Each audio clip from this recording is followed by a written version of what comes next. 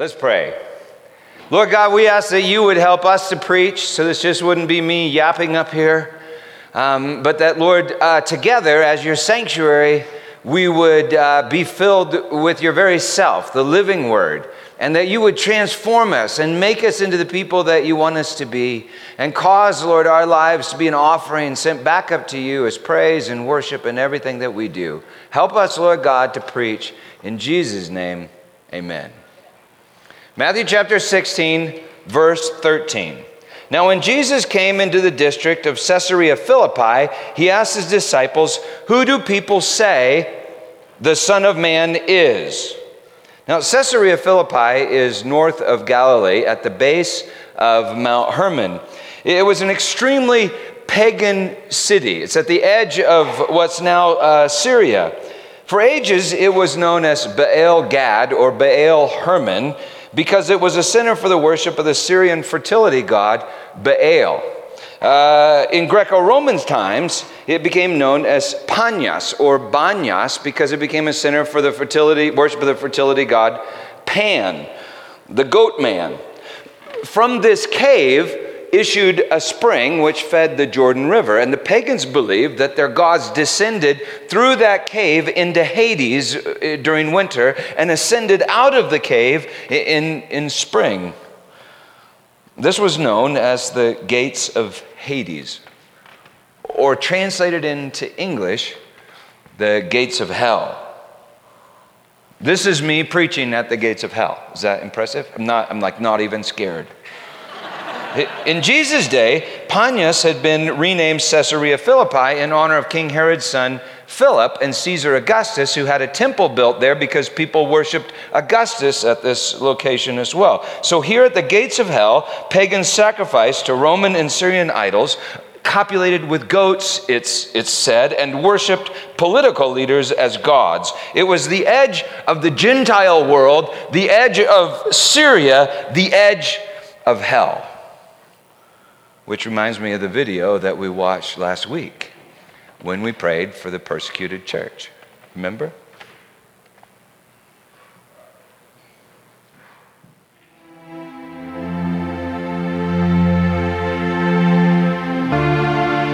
We were praying for revival, believing God would do a big work in Syria.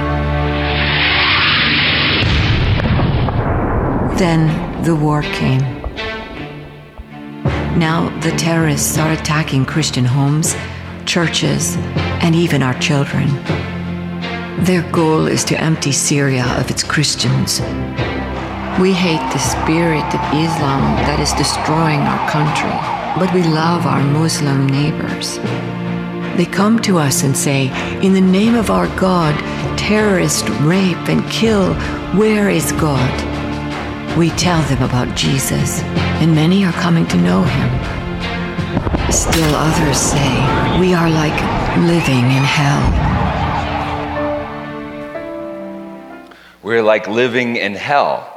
And biblically, that's a regular accurate statement because in Scripture, Hades begins on the surface of the earth and continues after death, underground, under the earth, in the grave. So who on earth and how on earth could anyone prevail against the gates of hell? That's a good question. Well, anyway, Jesus takes the 12 disciples to Caesarea Philippi to ask them this question: who do people say the Son of Man is? Now, do you know what Son of Man means? Anyone? It means son of man, like your dad's a man. It means like being a man. And it's just used that way throughout the Old Testament. Man and son of man, blah, blah, blah, until you get to Daniel chapter 7, verse 13. About 490 years before Christ, Daniel has a vision of this Son of Man who receives this eternal kingdom from the Ancient of Days, and it consists of all peoples. It's like a rock in Daniel chapter 2 that strikes the kingdoms of this world and then grows until it fills the entire earth. And Daniel seems to be told in Daniel 9 that the Son of Man will conquer in 70 weeks of years. That's 490 years, which works out to be about 33 AD. The early church taught that the Son of Man came with his kingdom in the death and the resurrection of Jesus. But most modern American Christians say, well, it obviously didn't happen because we didn't see the Son of Man coming on the clouds with glory and his kingdom. So the 70th week of years must skip like 2,000 years, and all of our end times books are still valid. Well, anyway, if you didn't understand all of that, just know that as Jesus asked this question, standing at the gates of hell, people were anticipating the coming of the Christ, the Son of God. So Son of Man means a man, but it may also mean Son of God, Messiah. Now, when Jesus came into the district of Caesarea Philippi, he asked his disciples, who do people say that the Son of Man is? And they said, some say John the Baptist, others say Elijah, and others Jeremiah or one of the prophets. Jesus has been referring to himself as the Son of Man. Jesus said to them, but who do you say that I am?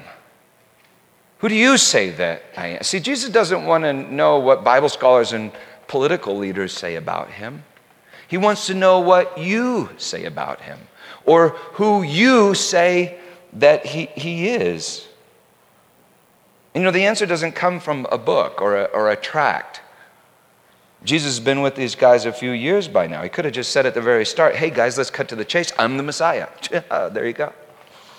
But instead, he lived with them, loved them, touched lepers, blessed little children, and then after a few years, he said, now, who do you say that I am?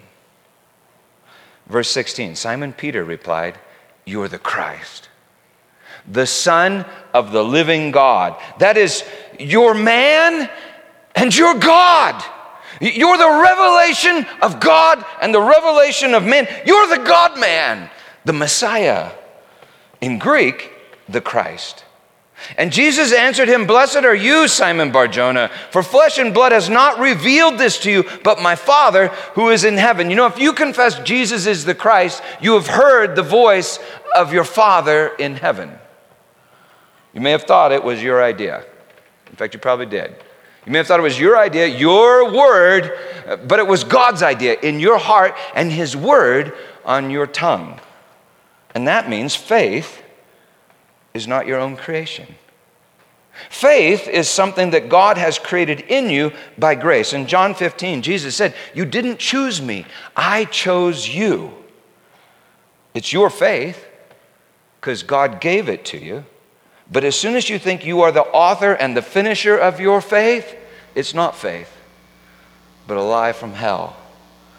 The Son reveals the Father, and the Father reveals the Son. Verse 17, and Jesus answered him, blessed are you, Simon Bar-Jonah, for flesh and blood has not revealed this to you, but my Father who is in heaven. And I tell you, you are Peter, and on this rock I will build my church, and the gates of hell shall not prevail against it. I will give you the keys of the kingdom of heaven, and whatever you bind on earth shall be bound in heaven, and whatever you loose on earth shall be loosed in heaven. Blessed are you, Simon Bar-Jonah. So bingo, Yahtzee, jackpot. Peter's answer is correct. And according to Roman Catholics, it's here that Jesus makes Peter the first pope. Whatever the case, it does seem that Jesus makes Peter the head of the church. Now, Peter is Greek for Rocky, the name Rocky. And so what Jesus says is, you're Rocky, and on this rock I will build my church. So Peter's thinking, dang, I'm the Messiah's wingman. And we're going to rock this world. We're going to build the church. How do you do that? Well, Jesus has just fed 4,000 or 5,000 people, remember? By getting people in groups and making bread. So first, Peter must be thinking, we'll build the church by providing bread. All sorts of people argue that to build the church, we must turn stones into bread. In other words, we must be relevant. And Jesus had just done some spectacular miracles. And so secondly, Peter has got to be thinking to himself, hey, we got to do that walking on water thing again. And when we get to Jerusalem, we could throw ourselves down from the temple and the angels would catch us and pick us up and everybody would see it. And who wouldn't want to join a church like that? You know, there are all sorts of people that argue if you want to grow a church, you need to be spectacular. You need spectacle. You need signs and wonders. And if you can't work the signs and the wonders, at least get a great band and a nice building and some stained glass. And Jesus has just revealed he's the Messiah, the King. And they're going up to Jerusalem.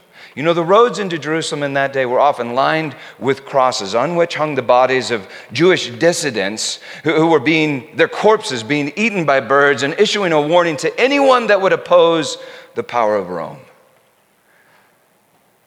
You do know that ISIS did not invent crucifixion, right? That was the Romans. The Romans make ISIS look like a pack of schoolgirls. Well, there are all sorts of people that would argue if you want to grow the church, you need political power and an army, the strongest army, in order to kill the killers, in order to terrorize the terrorists, in order to crucify the crucifiers. Well, Peter has got to be thinking we need relevance, spectacle, and third, power. And Jesus has just said that he would give Peter something. He would give him these keys. In chapter 18, Jesus appears to give them to the other disciples as well. It appears that they have something to do with church discipline and the proclamation of forgiveness. Jesus says quite literally, whatever you bind on earth will be having been bound in heaven. And whatever you loose on earth will be having been loosed in heaven. And Jesus has made it clear. You refuse to loose people of their sins. That is, you refuse to forgive, and you won't be forgiven. That's the unforgivable sin. Remember, refusing to forgive. Well, it's like Peter and the 12 are to be the cutting edge of the kingdom of relentless and eternal grace by the proclamation of the forgiveness of sins. But of course, at this point, Peter really doesn't understand any of that. I mean, he just understands that he's the Messiah's wingman. And they're going to bust down the gates of Rome and Syria and Jerusalem and even hell. Why? Because he just found out Jesus, his buddy, is the Christ. So go tell it on the mountain, over the hills and everywhere. Go tell it on the mountain that Jesus Christ, Messiah, is born. Next verse. Then Jesus strictly charged the disciples to tell no one that he was the Christ. Shut up. Strictly charged them. Guys, no bumper stickers, no t-shirts, no tracts. I want you to keep this quiet. Don't you dare tell. You know, at the end of Matthew's gospel, Jesus says, going therefore, disciple all nations. But for most of the gospel and the synoptic gospels, Jesus tells people to shut up more than speak up, with a few notable exceptions. He doesn't say it to the Roman centurion. He doesn't say it to the pagan Syrophoenician woman. And he actually tells one guy to go and tell everybody in his country. He's the very first evangelist. Do you remember who that is? We talked about it. The demoniac, the Gerasene demoniac. Jesus tells him to go back and tell all his countrymen in the Decapolis about what Jesus has done and who he is. He sends the Gadarene demoniac. And John, the Samaritan woman, is the first evangelist who's on her 7th husband. And he sends her back and she tells everybody in her village in Samaria. And of course, the shepherds tell, but they weren't told to tell. And the shepherds were like the redneck scumbags of Israel. They were the poor and the powerless. And yet to religious Jews, I mean, the good religious Jews, the people who knew the law, the people who had the knowledge of good and evil, the people who think they don't need mercy, for they've used the law to make themselves in God's image, to them, Jesus says, please, please, please, stop talking about me. Don't talk about me. Don't tell. At least not yet. Have you ever had people speak for you? You know, when I was the pastor of a really big church and we had a whole bunch of staff, every now and then one of the staff would say something like this to me. Hey, Peter, I think it would be a really neat idea if we had the little children lead the whole worship service. What do you think? And I would say something like, well, I would prefer that the little children, led like part of the worship service. And then that staff person would talk to one of the parents and say, Peter doesn't like children leading worship. And then the parent would talk to another parent and say, Peter's made a law that children can't lead. Peter doesn't like children. And so I made a law. And I said to the staff people, some like 30, some 40 at that time, I said, look, nobody can use my name to tell people to do anything or to not do anything. I think God did a similar kind of thing. I think that's why he said, you shall not take the name of your Lord God in vain. I don't think that has anything to do with cuss words. And everything to do with religious people using God's name for their own vain purposes. Everything to do with religious people using God's name while not having a clue as to what it means. So Peter says, Jesus,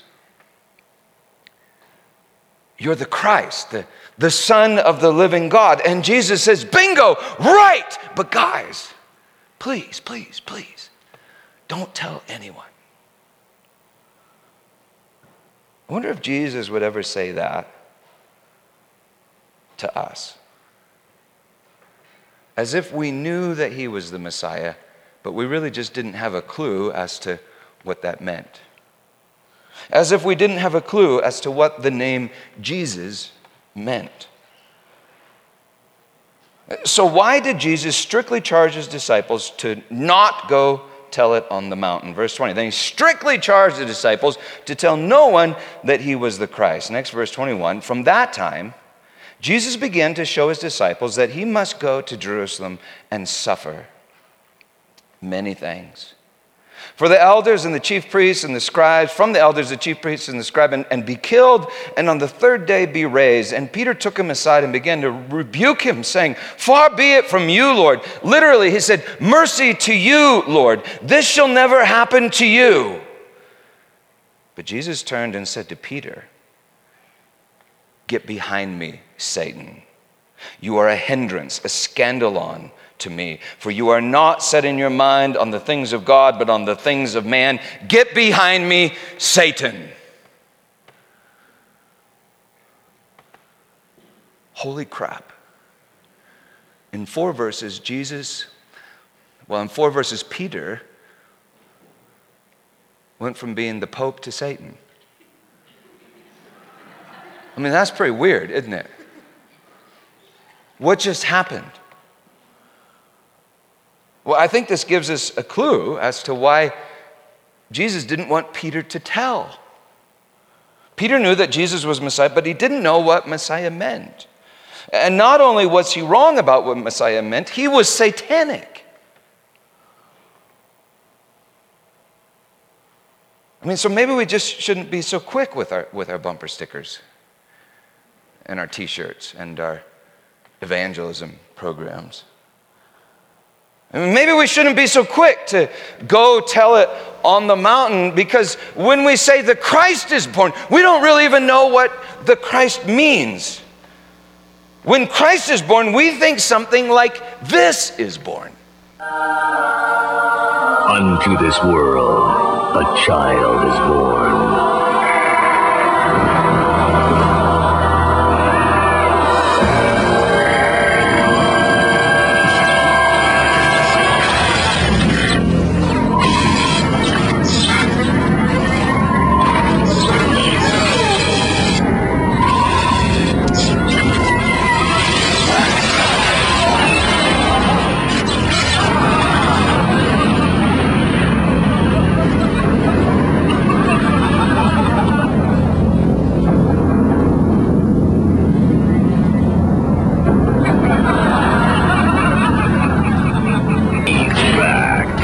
Schwarzenegger is, the Terminator is, the greatest action story ever told. All right, settle down.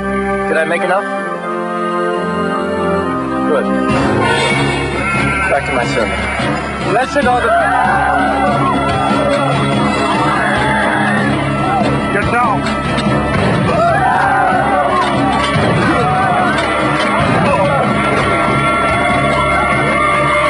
Come with me if you want to live. What are you doing? They were going to arrest you. I know. And crucify you. What is supposed to happen? What are you, a glutton for punishment? Now, come, witness the miracle. Brothers, my time with you is almost over. But for now, let us eat.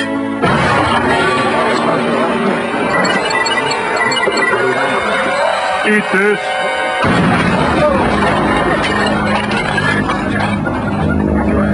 You just don't get it, do you? You have been targeted for termination. I've already told you, I'm supposed to die for the sins of mankind.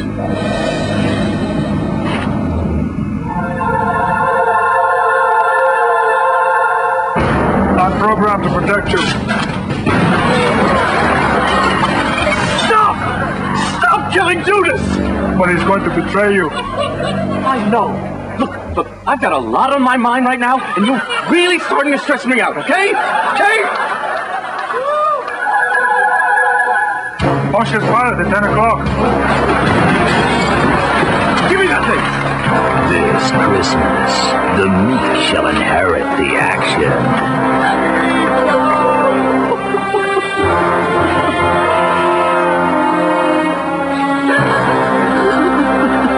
Don't worry. He'll be back.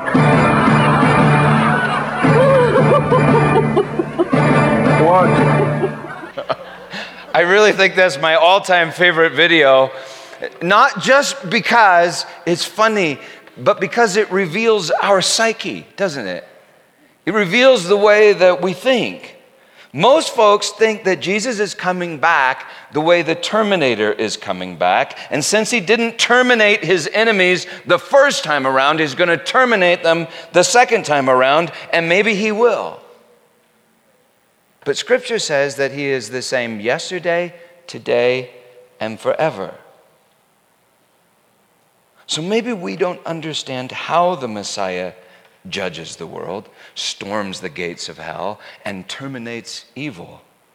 Which means we modern American Christians may be just like Peter. So when we speak about Jesus, we may be doing the work of Satan for him because we have believed his lies, and even though we say the name of Jesus, we perpetuate the evil one's lies.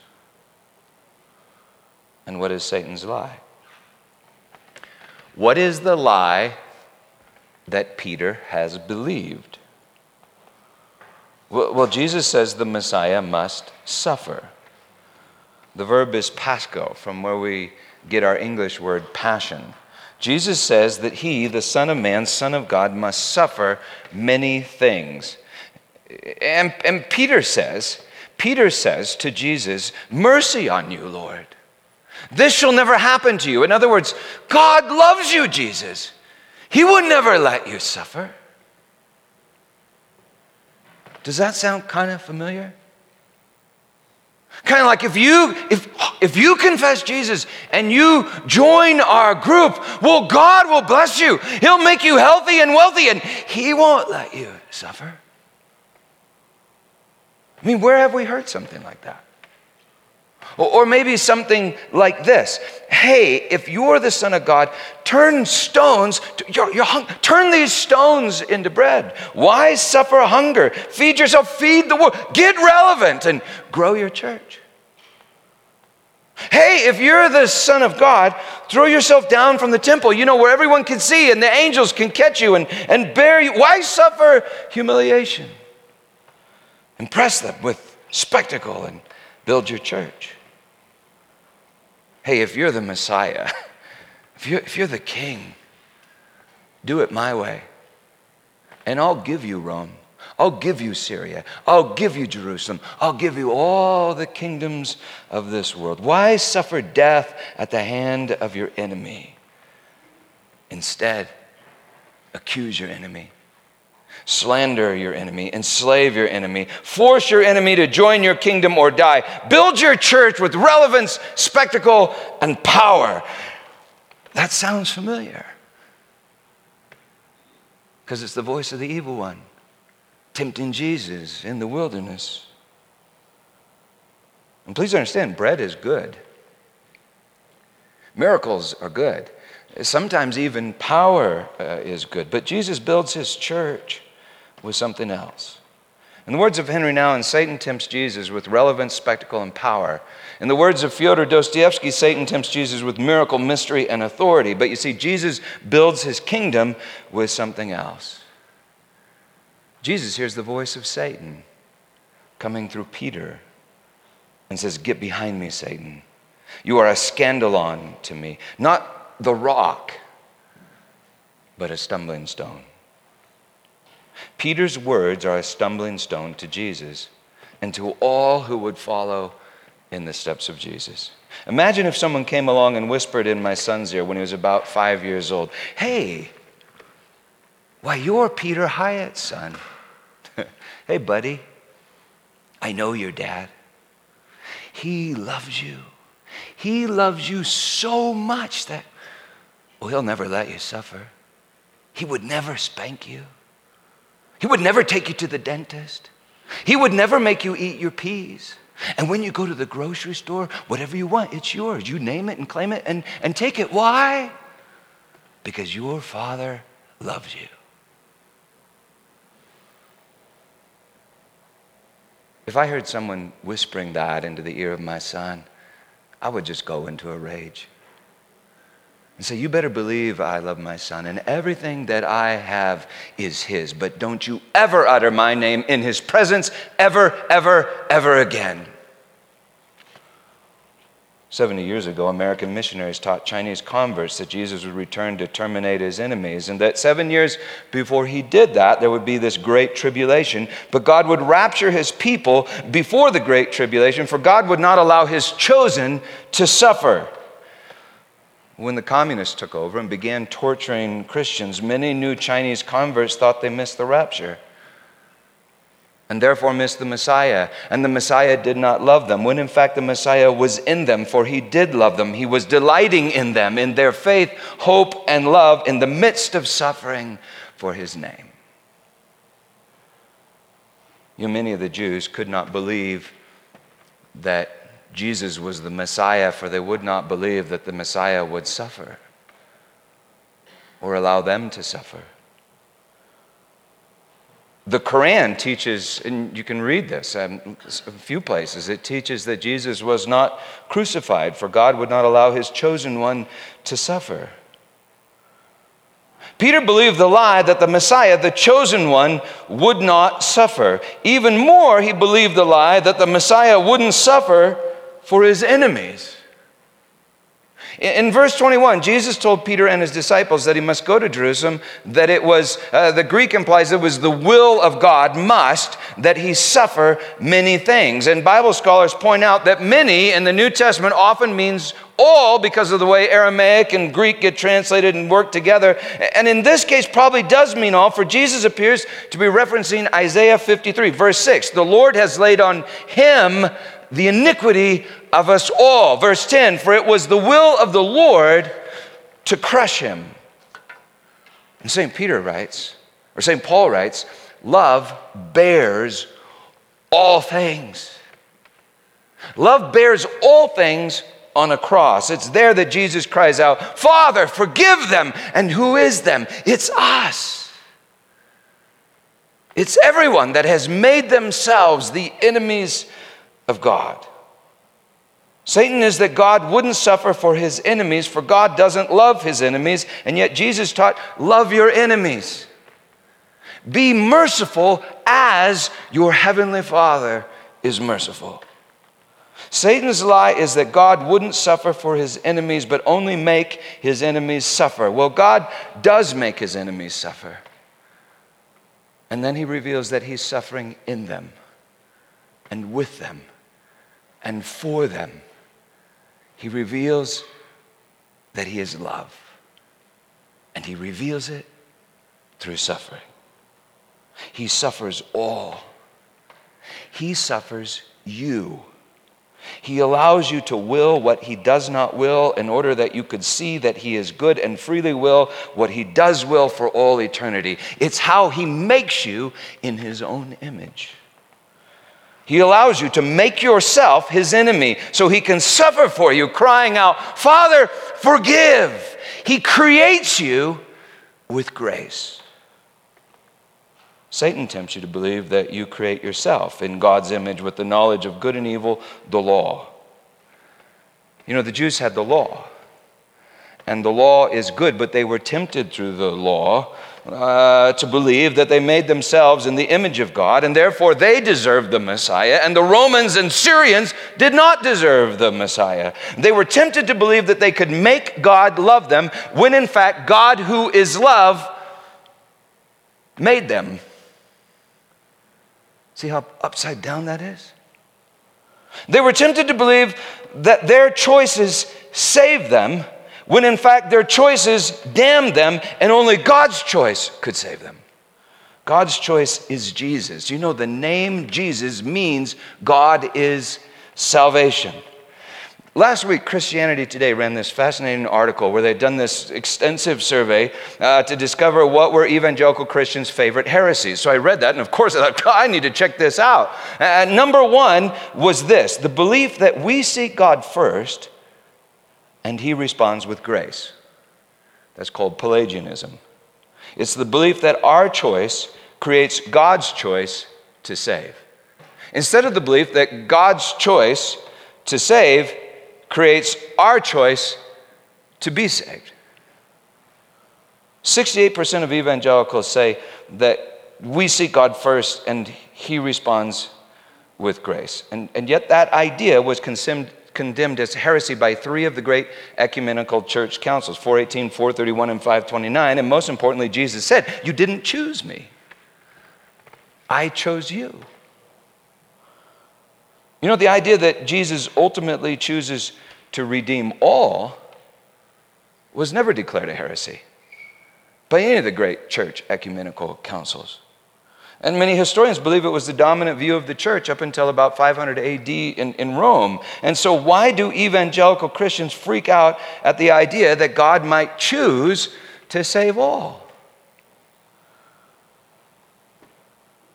Well, if God saves all, then God saves your enemies,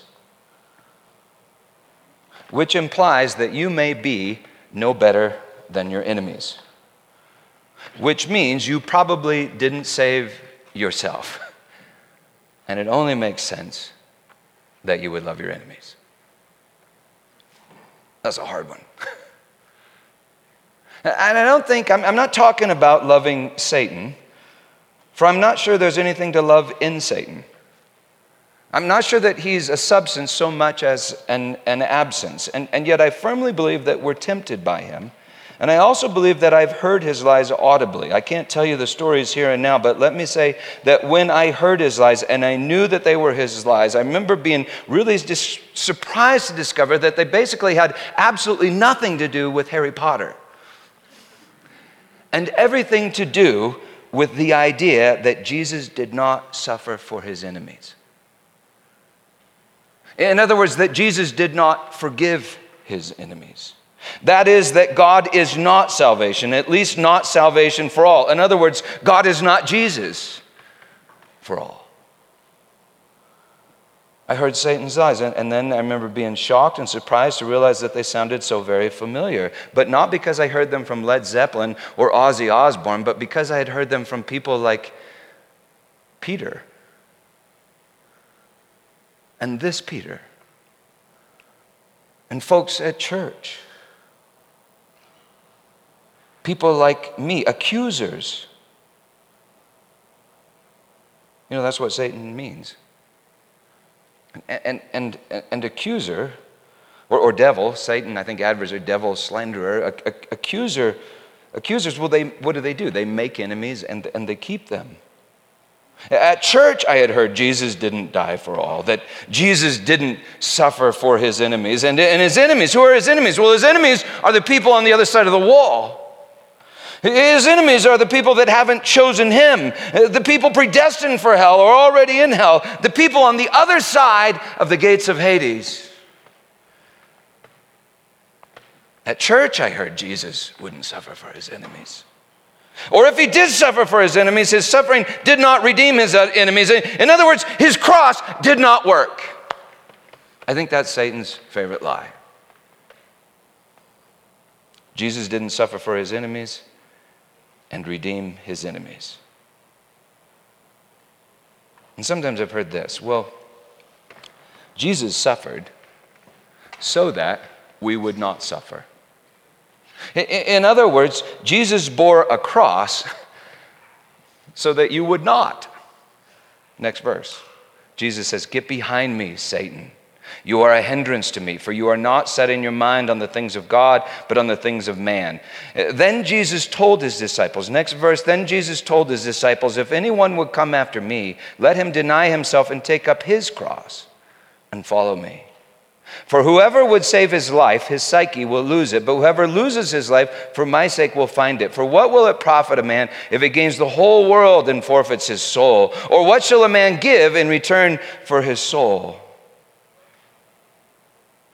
Well, you see, I think the Messiah not only suffers for his enemies to redeem his enemies, I think he suffers for his enemies to redeem his enemies through us. His body. And so, of course, Satan would lie to Peter and to us, saying, don't suffer for your enemies, accuse your enemies, condemn your enemies, overpower your enemies. That's how the kingdom comes. The kingdom comes the way the Terminator comes. The kingdom comes the way the U.S. military comes. The kingdom comes the way ISIS comes. Same psyche. Same way of thinking. Just more power. Verse 26, what shall a man give in return for his soul? For the Son of Man is going to come.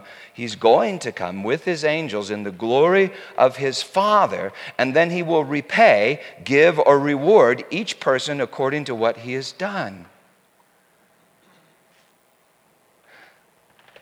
How does Jesus reward his enemies' deeds?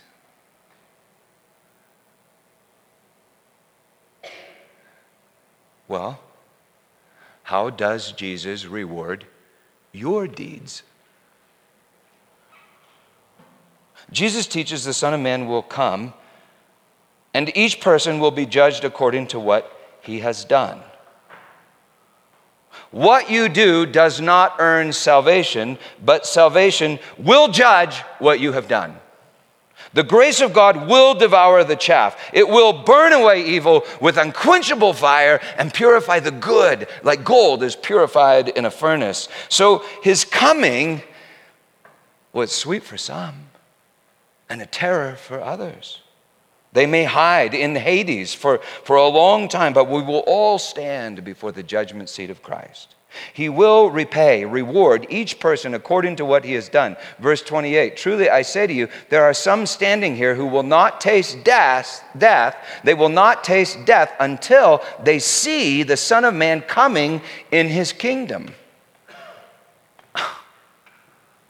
Now that means, number one, that Jesus was wrong, or number two, the Bible is inaccurate, or number three, Jesus has been coming in his kingdom and some people just can't see it. Like maybe something's wrong with their psyche. Like the kingdom really is at hand and we just can't see it. Or maybe it means he comes for each of us individually at death. He said to his disciples in John 14, I will come for you and take you to where I'm going. If you run from him, if you hide from him, you literally run from life and hide in death. And that place is called Hades or hell. But if you surrender to him, you inherit his kingdom. St. Paul tells you what you're rewarded with. You are rewarded with Jesus and all things with him. Matthew 26:64, standing before the high priest, Jesus says this, from now on, from this point forward, you will see the Son of Man seated at the right hand of power and coming on the clouds of heaven. I think my dad saw Jesus coming on the clouds of heaven just 7 years ago, the day he died. And yet it was the day he lived. For he was not trapped by death in the depths of the earth. He went home. Matthew 28, risen from the dead. Jesus says this, all authority. Now do the math. All authority means how much authority is left? Zero. All authority in heaven and on earth has been given to me. Going, therefore, disciple all nations. In other words, because I am absolutely in charge, go love in the way that I have loved you. Suffer for your enemies, and I will redeem your enemies even through you. So yes, Peter. Yes, church. Jesus is the Messiah. But how does the Messiah conquer the gates of hell? We are like living in hell. One day, while I was praying, I asked God what He would have me do to be His witness. But He only asked me, "Will you give me your life?" As I prayed, I understood He wanted all of me. And I said yes. If the time came, I was willing to die for Jesus. The next day, while I was praying, I asked God again what He would have me do. This time, He asked me, "Are you willing to give me your husband's life?" It is not easy to be ready to die. My husband and I prayed about this together. We said yes to God. The third day was the most difficult. On this day, God asked me if I was willing to give up my children's lives. The terrorists know who we are and that we share Jesus with Muslims. It is not safe for our family. My husband and I prayed and fasted, and together we agreed. God gave us our precious children. He has the freedom to take them back. When we agreed to put our children on the altar, I knew I had to tell them the truth. I told them that it was possible that men with swords may come through our door, men who didn't know Jesus. They may say bad things to us and try to force us to convert to Islam. But no matter what they say, we should not answer them. We should only tell them that Jesus loves them and that we forgive them. I also told them that as long as God wants us to be safe, we will be safe, that He is in control. Even during the bloodshed, during the killing, He is carrying our future. This is what it means to be a Christian in Syria.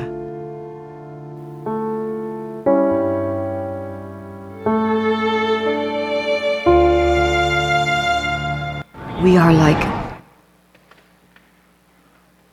This is what it means to be a Christian. I read on the Voice of the Martyrs website that Leanna and her family were offered asylum in the West, but they prayed and chose to stay in Syria as a witness. We don't know whether they're alive or dead. I've heard that at least 1,000 believers have been slaughtered in Syria since this crisis began, but how does the Messiah conquer the gates of hell? Well, I think He does it through you and through me.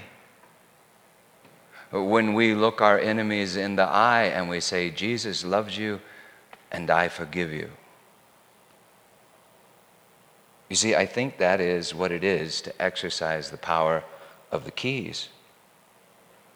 I think that's how the church literally overpowers the gates of hell.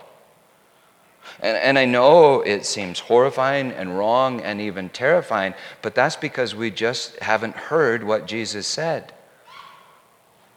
The Son of Man will suffer many things, be killed, and on the third day rise. It appears that Peter missed that point. On the third day rise. He said, lose your life and you will find it. You know, we will all die. Do you know that? Is that, you're coming aware of that? We will all die. And most people are already the walking dead. We will all die, but until you die for love, you cannot live. And you can die for love like every day, every minute. and begin to live even now, eternal life now. And dying for love, sacrificial love, is how Jesus builds his church. You know, you can build human institutions. I know this. You can build human institutions with relevance, spectacle, and power.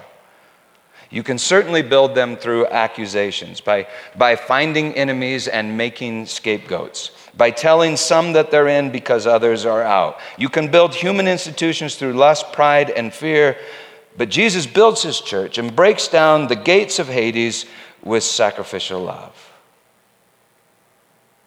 Jesus doesn't conquer hell with more hell. He conquers hell by filling all things with love. He's the death of death. He's the condemnation of condemnation. He's the terminator of termination. And until you see Jesus the Messiah crucified for the sins of the whole world, I think he'd say, hey, could you just take off that t-shirt? Would you stop talking about me so much? However, if you know that Jesus died for the sins of the whole world, well, I think you can look your grumpy, cantankerous wife right in the eye. You can look your rebellious son right in the eye. You can look an ISIS militant right in the eye. You can look your worst enemy right in the eye and say, Jesus loves you. And I forgive you. And in this way, the Lord Jesus Christ in you, his body, breaks down the gates of hell. You know, we're out of time, and we'll talk about this more next week, but Peter denied knowing Jesus. He denied knowing the Christ. Now that's amazing because maybe in a way he really didn't know the Christ. He denied knowing the Christ, and then he saw the Christ dying for the sins of the world. He lost his psyche, and then he found his psyche as the risen Christ said, now, Peter, now feed my sheep. Now preach. Now tell. And so Peter preached on Pentecost, and Jesus built his church on Peter. And it was relevant, it was spectacular, and it was powerful. But the power was not like the power of this world. Peter chose to die for his enemies on a cross outside of Rome, and that's how he conquered Rome. And now he's called the Bishop of Rome. And in 1 Peter 4:6, listen to what he wrote. Okay, this is the Bible. The gospel was preached even to those who are dead. That's Hades. That though judged in the flesh the way people are, they might live in the spirit the way God does. The end, the telos, the perfection of all things. He writes, the end of all things is at hand. Jesus is the end. Jesus is the perfection. And he is at hand. He took bread and he broke it, saying, this is my body given to you. Take and eat and do this in remembrance of me. And in the same way, after supper and having given thanks, he took the cup and he said, this cup is the covenant in my blood, poured out for the forgiveness of sins. Drink of it, all of you, and do it in remembrance of me. Do you see this? Ingest this and digest this, and then go tell it on the mountain, over the hill and everywhere, that Jesus is the Christ. In his name, believe the gospel and speak the gospel. Amen. Dark cup is wine, white cup is juice. They are both the love of God poured out for you. And so Jesus said, love your enemies. And he also said this, greater love has no man than this, that he lay down his life for his friends. Have you ever wondered why didn't he say enemies? Do you remember what Jesus said to Judas in the garden? Friend, do what you need to do quickly. So what was Judas? Well, he was the son of perdition and Jesus' friend. The son of perdition will be destroyed and Jesus will redeem his friend. You see, Jesus conquers hell the way he conquered you. He turns his enemies into friends. And when he looks at you, I don't think, that's what confused me about this sermon. As I was saying, I go, well, something's not quite right here. And I think it's because I don't know that God really has enemies the way we have enemies. We make ourselves God's enemy. Every time we sin, that's what we're doing. We're saying, I'm going to be the enemy of love. And God says, yeah, but I call you my friend. His love is extravagant. So believe the gospel and preach the gospel.